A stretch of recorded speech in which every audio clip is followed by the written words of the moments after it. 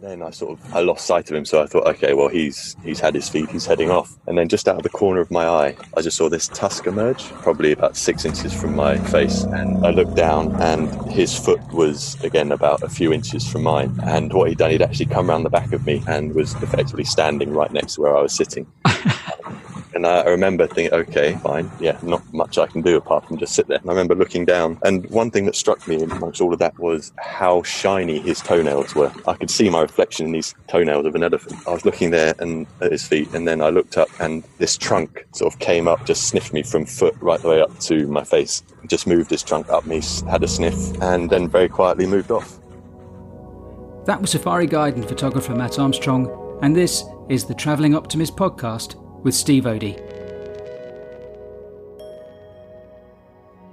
So today's episode of the Travelling Optimist podcast with me, Steve Odie, is all about escape, a chance to press reset. And trust me, I'm pressing that button a lot at the moment. It's a beautiful chance to get away, transport yourself to a place of unrivaled wonderfulness. We're going to Africa on the Travelling Optimist podcast and talk to a safari guide, naturalist and professional photographer, and hopefully leave you wanting to take your next adventure to Zambia and Zimbabwe. He studied zoological conservation at university. He's managed camps across Africa. He's one of just a few hundred original South Luangwa guides. He moved to Zambia, where he worked for several years before coming home to set up Armstrong Safaris.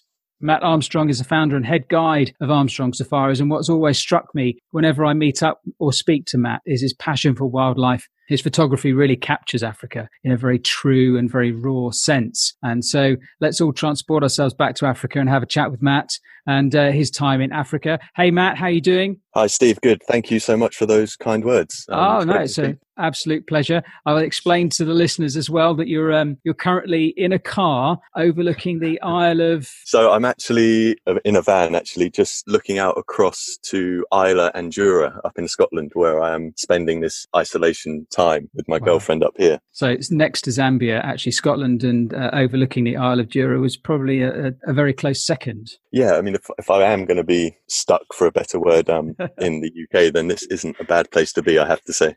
Absolutely. And I mentioned in the intro that you capture Africa in its sort of rawness through your photography. And one of those images that always sort of stuck with me ever since I first met you was that picture of the adult male lion that's just eaten a buffalo or something. And it's just basically his whole face is red. And you capture something that is, not something that people want to see, but it really is real Africa, isn't it? Yeah, it is. I mean, I think from my point of view, photography came as a secondary aspect to being in the bush for a prolonged period of time. So I was always interested in wildlife and the interactions between sort of nature and how things work in that sense. And my love for photography grew out of that. So I'm not really coming at photography from an artistic point of view, although it has developed into a form of artistic expression for me. So when people ask me about my photography, it's far more of a documentary style and capturing the real side of nature than the fine art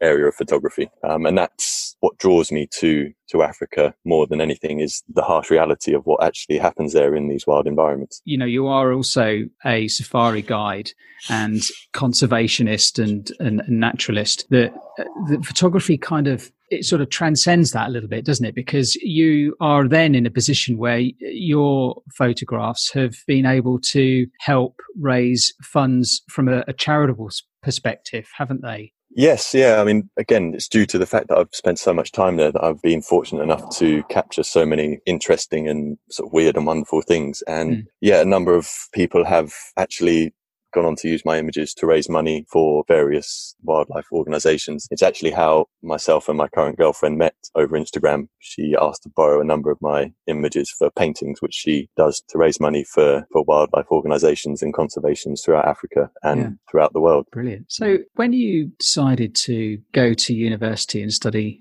zoological conservation, what was your kind of motivation for that? Where did that come from? So I'll go back even further. So I decided I wanted to be a safari guide when I was 13 years old. My dad was working down in South Africa and it fell over the Easter holidays. So we all, as a family, myself, my sister, my mum and dad went down Dad did his work, and then after that we went on safari in the Timbavati adjoining the Kruger National Park. And I remember from the moment I got there, I just thought, this is what I want to be doing, and this is where I want to spend, well, the majority of my life, in this environment. So we came back from that, and I spent the whole of the next 5 years or so at school preparing to go into that field once I left. So I left school and went to train as a safari guide on my gap year in South Africa, which was incredible. 6 months of pure immersion in the bush, theoretical and practical, all sorts of things from insects to mammals to firearms training. Anything you can think of regarding that was included. Brilliant. So from there, how did you end up going to South Luangwa in Zambia? So South Luangwa came about actually whilst I was at Newquay. I applied for housing and accommodation, and we're basically giving a list of various hostels and hotels that during the quiet time, so not the summer period, offer their place to students. So I picked one pretty much at random, and I ended up living with who's now my best friend, is a third generation Zambian farmer. So his grandparents moved down from Kenya in the 60s and set up a farm just outside of Lusaka. Obviously became very good friends, and Alex sent me a message and said he's heard of a position going in South Luangwa with a company called Shenton Safaris. So we ended up applying for that, got the job, and moved down. I think it was early 2014. I think we headed down there and began working for Shenton Safaris then. Yeah, which is where I fell in love with South Luangwa in particular. And the area of South Luangwa where Shenton Safaris are based is, in my opinion, one of the best areas in Africa for game viewing. No, it is a beautiful, beautiful place. So describe to me, you're brand new in the business almost from a safari guide perspective. So describe to me, how did it all work out? So were you managing camps, or were you taking guests out on game drives? Actually both. So I was there with my wife at the time, and sort of we were a management guide couple. So I would basically take care of guests in terms of the safari experience, and she would cover everything else, which worked out fantastically. What is it about Zambia and South Luangwa then that made you say that it's one of the best places?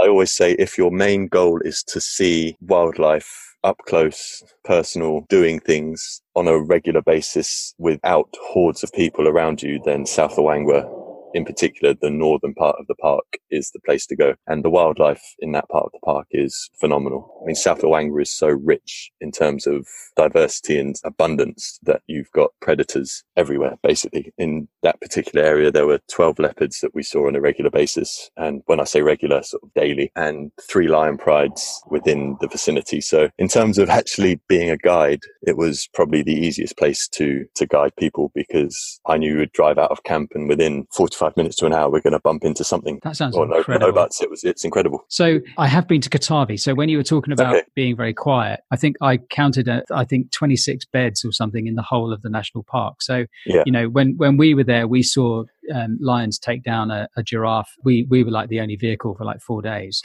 around this pride. What's the difference between Katavi and South Luangwa in terms of footfall, in terms of guests? South Luangwa is significantly busier than Katavi. If you go to a number of the lodges that are situated close to the main gate, just outside the park, that immediate area is very busy and can be very congested. And there's some fantastic lodges there that I use. However, I would always recommend either heading to the northern part of the park that I mentioned before, or down south. There are a number of smaller bush camps down south. And once you head into those directions, you're about 2.5, 3 hour drive away from the main areas. Yeah. And there's only, say, a handful of camps in those areas. So then it becomes a lot quieter. Like you say, Katavi is incredibly remote and very difficult to get to, which I think is a big reason why it is so quiet. If you want a completely wild experience, then Katavi is fantastic. But I have to say, in terms of viewing wildlife, still not on the level of South Luangwa. So in terms of, getting that beautiful photographic moment with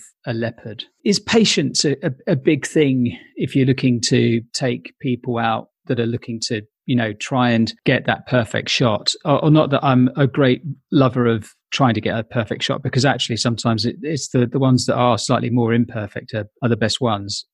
But then that's only me, and I'm not a very good photographer. So what sort of tips can you give to people that are interested in wildlife photography? Patience, as you mentioned, is key. Yeah, if you want to capture a certain image, then you're going to have to expect to sit and wait for something to happen. I mean, you can relatively easily find a leopard in a tree, take a shot, and will be a great shot of a leopard. But if you, for example, wanted a shot of a leopard coming down from a tree, standing up, stretching, all the various poses that they do, then it could be a case of sitting, waiting a few hours for the leopard to move. For example, if it's made a kill, the chances are it's not going to move very far while it feeds on that, and it will feed intermittently and then rest and get up again, feed again. So it's just a case of really having a goal of what you want to capture, and then being patient and waiting for that particular moment to happen, and then being prepared for when it does happen that you're in a situation to capture it. Are you an advocate of going out early morning and going out sort of a bit later in the day to get that sort of that beautiful? Yeah, I mean, you talk of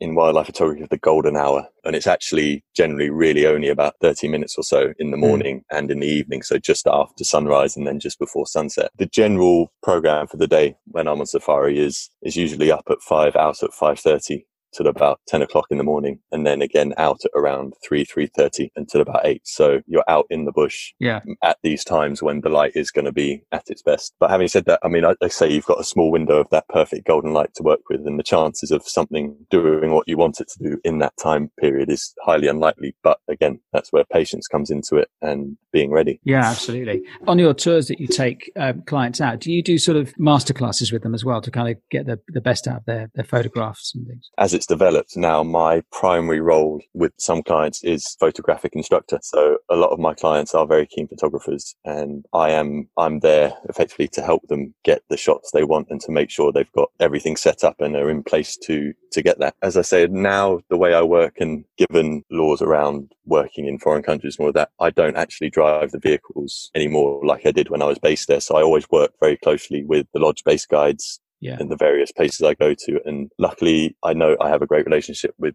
people at Shenton Safaris, given the history I have with them. So it's very easy in that sense to work with them, and they understand what I'm looking for. Yeah, absolutely. And so do you sort of, well, I know we've talked about this on and off in terms of the rules of photography, and because you talked about ignoring the rules. What sort of things do you mean by that? I come across it quite a lot, and I sort of call it camera club syndrome, where people are so caught up on, sort of, for example, the rule of thirds, making sure the composition is perfect in accordance to that. So where you have your subject in 1/3 of the image. And again, a lot of people come with this notion that you should always shoot with the sun behind you, so the light is on the subject, which if you want a great portrait shot of a leopard, then obviously that's what you want. But when you're working with wildlife, and in an environment such as that, you have very little control over, or you have no control over what the animal does. And it could be a case of they've decided to sit in a place where the light's coming up behind them.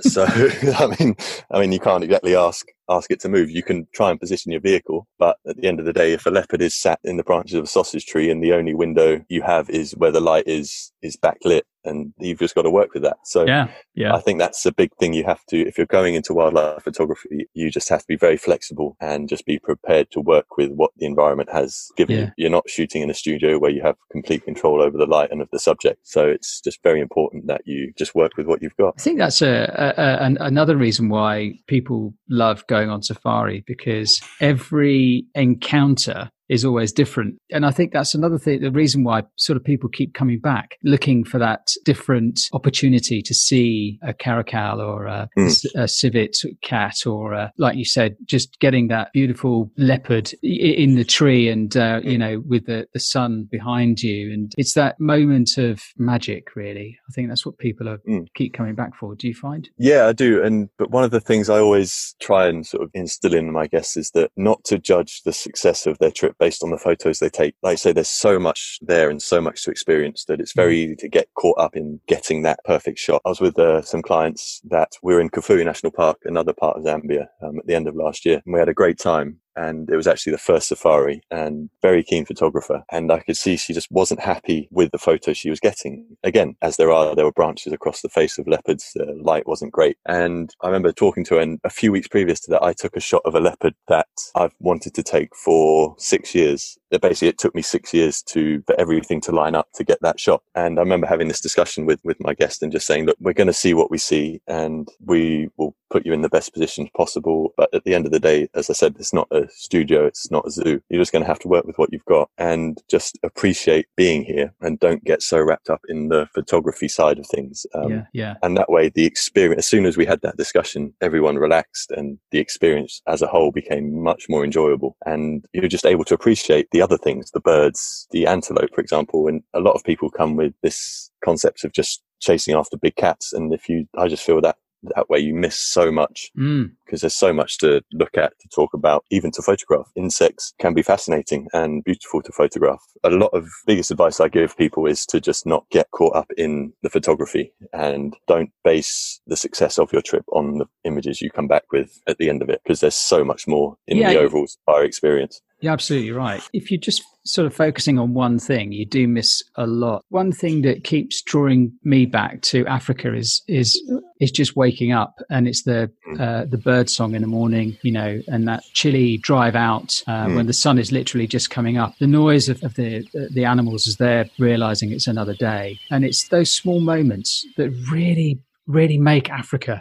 And it's the sunsets as well, and the feeling that you're in paradise, really. No, it is. I mean, that is one of my favorite times, is that first thing when it's still dark, down around the campfire, first thing in the morning, and just sipping on your cup of coffee and just watching the world around you come to life. So the sun just starts to shed its first light over the environment, and you can hear the birds coming in, and it's one of those sort of everything is waking up, sort of the diurnal species, and everything else is then on its way to bed. So you've got the movement of the hippo coming back into the river, and the impala and everything just starting to come to life, and say the birds as well. And it's just sitting and taking that all in. They are some of the best moments for me on safari.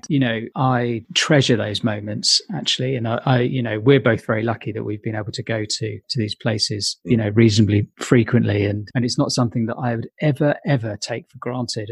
And I think this is why I think people are very, very keen to get involved with conservation and saving these natural habitats, isn't it? Because it would be very easy to say, it's just not worth it. It is what it is. And within the space of a generation, these places will be gone. In Zambia, do you know, from a conservation perspective, what are they doing to preserve these places? In Zambia, for example, take South Luangwa. There's a number of organizations there. The main conservation organization there is Conservation South Luangwa, run by a great lady, Rachel. And they've basically taken on a lot of in conjunction with Wildlife Authority, taken on a lot of the anti-poaching patrols, the de-snaring of wildlife, and basically just making sure that the park is used in the correct way, that there aren't poachers going in and setting snares. And it's that age-old argument of, if somewhere's not providing benefit to the local community, then of course the local community are going to use the park to feed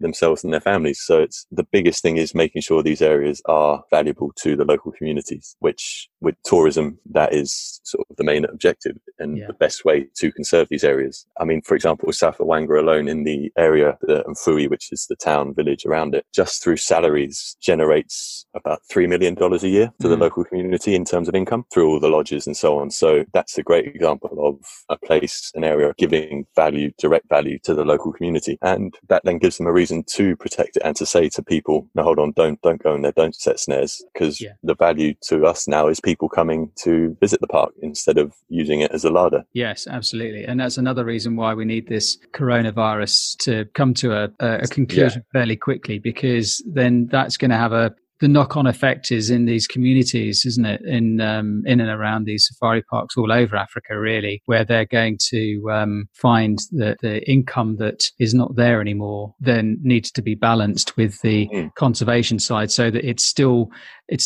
still going to be places where we can send our clients to in the coming months. No, exactly. I mean, I had this exact conversation with a friend of mine the other day, and that is for me the biggest worry amidst all of this, is that these places then lose their value to local communities, and the only value that they then have is as a supermarket. If they're then not getting money from tourists, I mean, it's one of those, you can't blame them because they have families to feed and they need to eat, and they've got these resources on their doorstep that provide that. So that is the biggest worry for me, is making sure these places remain intact amidst all of this, which with organizations on the ground, hopefully that can be the case. And especially if this thing passes relatively quickly. But if it goes on and on, then that's going to become a serious issue. Yeah, absolutely. I know that lodge managers always have some excellent stories to tell. Okay, so, and I can hear you laughing in the background. Yeah.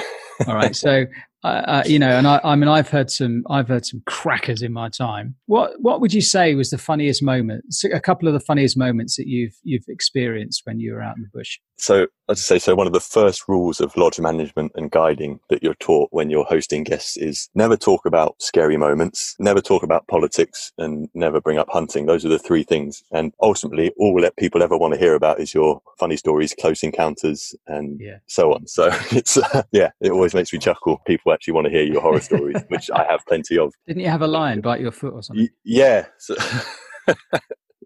So when you live in these environments for any period of time, it's inevitable there's going to be things happen. And none of the camps in South Luangwa, for example, are fenced, so animals roam in and out freely. But yes, there was that one with the lion actually biting my foot, where I actually wasn't guiding on that particular occasion. I just went along. I didn't have guests, so I jumped on a vehicle with one of my colleagues and we headed out, and I was sat in the passenger seat. And the Land Cruiser that we had, the doors get removed because you're constantly jumping in and out of the vehicle, checking tracks and so on. So it's easier just to take the doors off. And we actually came across the Pride, the Hollywood Pride, which we know very well, or knew very well. And the whole Pride, and they were in front of us. I think there's probably about 21 in total. So the 2 males, the females, and a number of cubs. And we were busy photographing directly ahead of us. And one of the cubs actually came around, and say cub is about 9 months old. So still the size of a fairly large dog. And we were so busy photographing what was in front of us. I just noticed a tug on my foot, and I sort of, what's that? Looked down, and there's this lion he wasn't biting me, he just sort of put his mouth on my shoe and was just being inquisitive and had a little tug. And as soon as I looked, his eyes looked up at me and I was looking down at him, and I sort of nudged my colleague. And as soon as my colleague looked and he had 2 sets of eyes on him, he was like, oh, no, bitten off more than I can chew here. And fortunately backed off. But when you live in that environment, it's a daily occurrence, bumping into things and all sorts of stories that come out of it. Did you have any incidents with lions charging you or anything like that? Yes,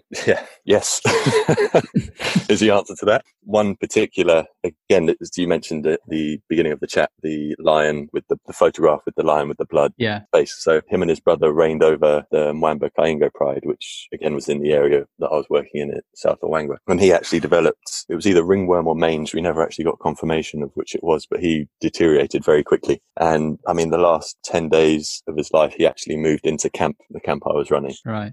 And we had a waterhole in camp, which attracted herbivores throughout the year, and in turn was a great place for the carnivores to hunt from. So he moved into the area because there was a steady stream of food coming in, and he actually managed to kill a buffalo on one particular occasion in front of the hide. However, he wasn't strong enough to open up the carcass. So after the 3rd or 4th day of this buffalo baking in the sun in 35-degree heat, was starting to smell a bit, and given the proximity to camp, it was actually becoming very unpleasant for everyone. So we had to try and find a way to move this animal, which is difficult when you've got a lion guarding it, basically. So I actually went down into the hide to try and assess everything and the best way to do this. And I remember walking down and peering sort of through the window of the hide, the gap in the wall, and just sort of watching him as I was coming down. He sort of looked up, snarled a bit, and sort of relaxed and just kept an eye on us as we went down. And I remember I sat down, had a look around and started taking photos. And then I sort of thought, oh, my camera's not focusing. That's odd. And then it occurred to me that anything closer than 1.2 meters, that particular setup I had with the lens and the camera couldn't focus. So there's that realization, he must be quite close. And as I looked up, he was charging towards the hide. And I don't know how the structure didn't collapse around me, because it was only made of bamboo and grass, but it held, and this lion came, and he actually managed to head and paw came in through the window of the hide and I fortunately fell backwards and was just sort of on my back looking up at this huge male lion, not very happy with me. But fortunately, the structure held and I managed to sort of get out of the hide. That was interesting. But I will say that there were no guests at that time. And It's one thing, you wouldn't take guests into that situation. But when you're working in that environment, you have to deal with these sorts of things just by the nature of where you are. Say you wouldn't subject guests to that sort of danger. But when you're living there and working there, it's something you have to live with. What would you say is your most beautiful moment that you've experienced? There is a camp called Flat Dogs, which is where I used to go for my days off. So we would work a month on in camp and then we would get 4 days off. So effectively 4 Sundays, which we would take as one. So we'd get 4 days in a row off. And one camp I'd go to, this place Flat Dogs, which was down in the main area of the park, beautifully located on the river. And we'd go there and basically not do anything for 4 days. And I remember one evening the sun was going down, all the guests were out of camp obviously on game drive. And I remember they had a lovely fire pit overlooking the river and they always light the fire around that time, around 5 o'clock. So I took my book, got a gin and tonic and headed out to the fire and just sat there and watched the sun go down. As I was walking towards the fire area, I noticed Elephant Bull about sort of 100 yards away to the left, actually drinking from the swimming pool of the camp. So again, that's not close enough to really worry about. So I carried on, started reading my book, drinking my gin and tonic. And after about half an hour, sort of, again, you get that feeling of, something's quite close by. So I remember looking up and the elephant was actually walking towards me, probably at this stage about 20, 30 meters away. And it was too late to really move. So I just sort of sat there and just carried on, thinking he would sort of pass behind me or come in front and move off. I was actually sat, so there was a sort of a semicircle of camp chairs and I was on one that had a bush close to it. And he actually decided to come and feed on that bush that I was sat right next to. And I could just sort of hear him and just see him out the corner of my eye feeding basically above me. And then I lost sight of him. So I thought, okay, well, he's had his feed, he's heading off. And then just out of the corner of my eye, I just saw this tusk emerge, probably about 6 inches from my face. And I looked down and his foot was again about a few inches from mine. And what he'd done, he'd actually come around the back of me and was effectively standing right next to where I was sitting.